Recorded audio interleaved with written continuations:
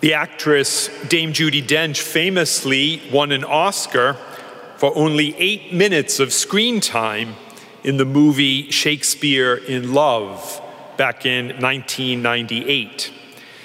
In the final scene, the Lord Chamberlain bursts into a theater and he says, "In the name of Her Majesty, Queen Elizabeth," at which point the disguised queen emerges from the audience and says to him, "Have care with my name, you will wear it out."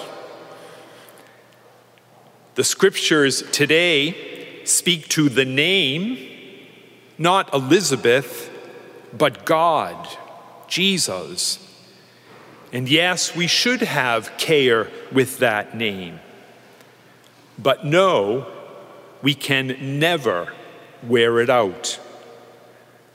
Our names are icons, images, windows into who we are. When we hear or say someone's name, either friend or foe, it elicits in us a sense, an experience of that person. But with the name of God, with the name of Jesus, the full presence and power of who he is, not just an evocation, the fullness of Jesus' divine dignity and full humanity is there. In the gospel, important spiritual deeds are being done in the name of Jesus. But the disciples get it just a bit wrong. They're more concerned that they did not know these other people who were using Jesus' name, rather than the good they were doing in Jesus' name. In Jesus' name, they were proclaiming the kingdom.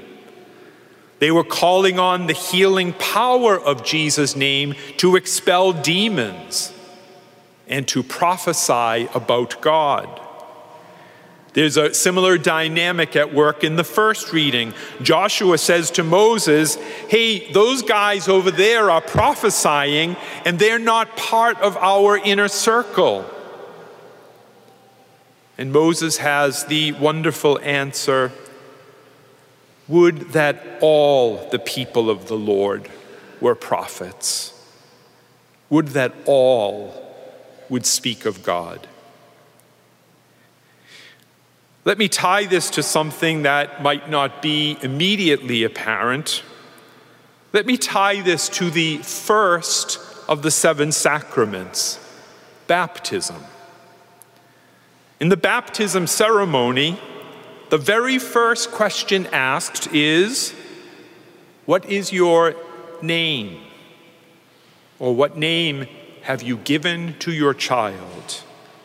The name, the icon of the person.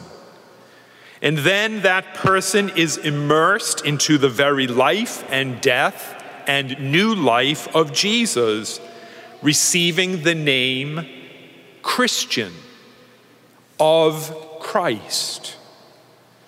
And soon following, the person receives the Holy Chrism, and among other things is anointed what?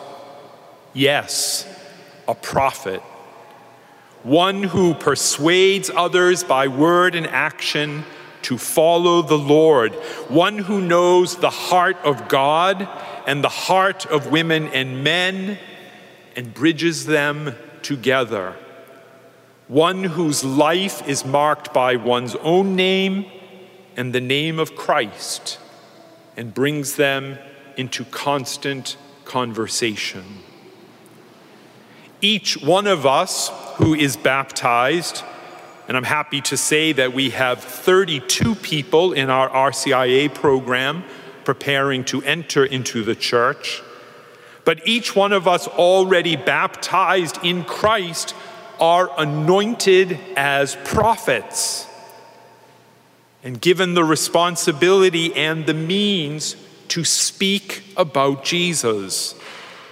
And as a significant side benefit, the more we speak about Jesus, the name of Jesus, then the greater our protection against the sins and the temptations that St. James warns against in the second reading.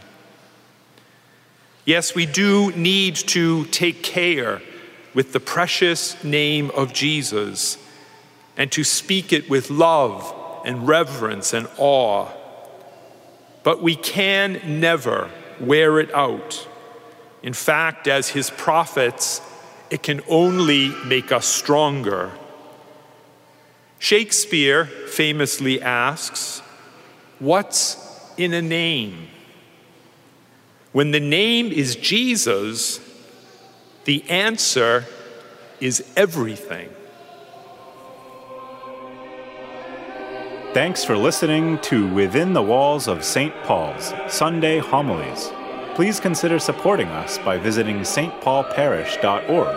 That's stpaulparish.org. God bless and see you next time.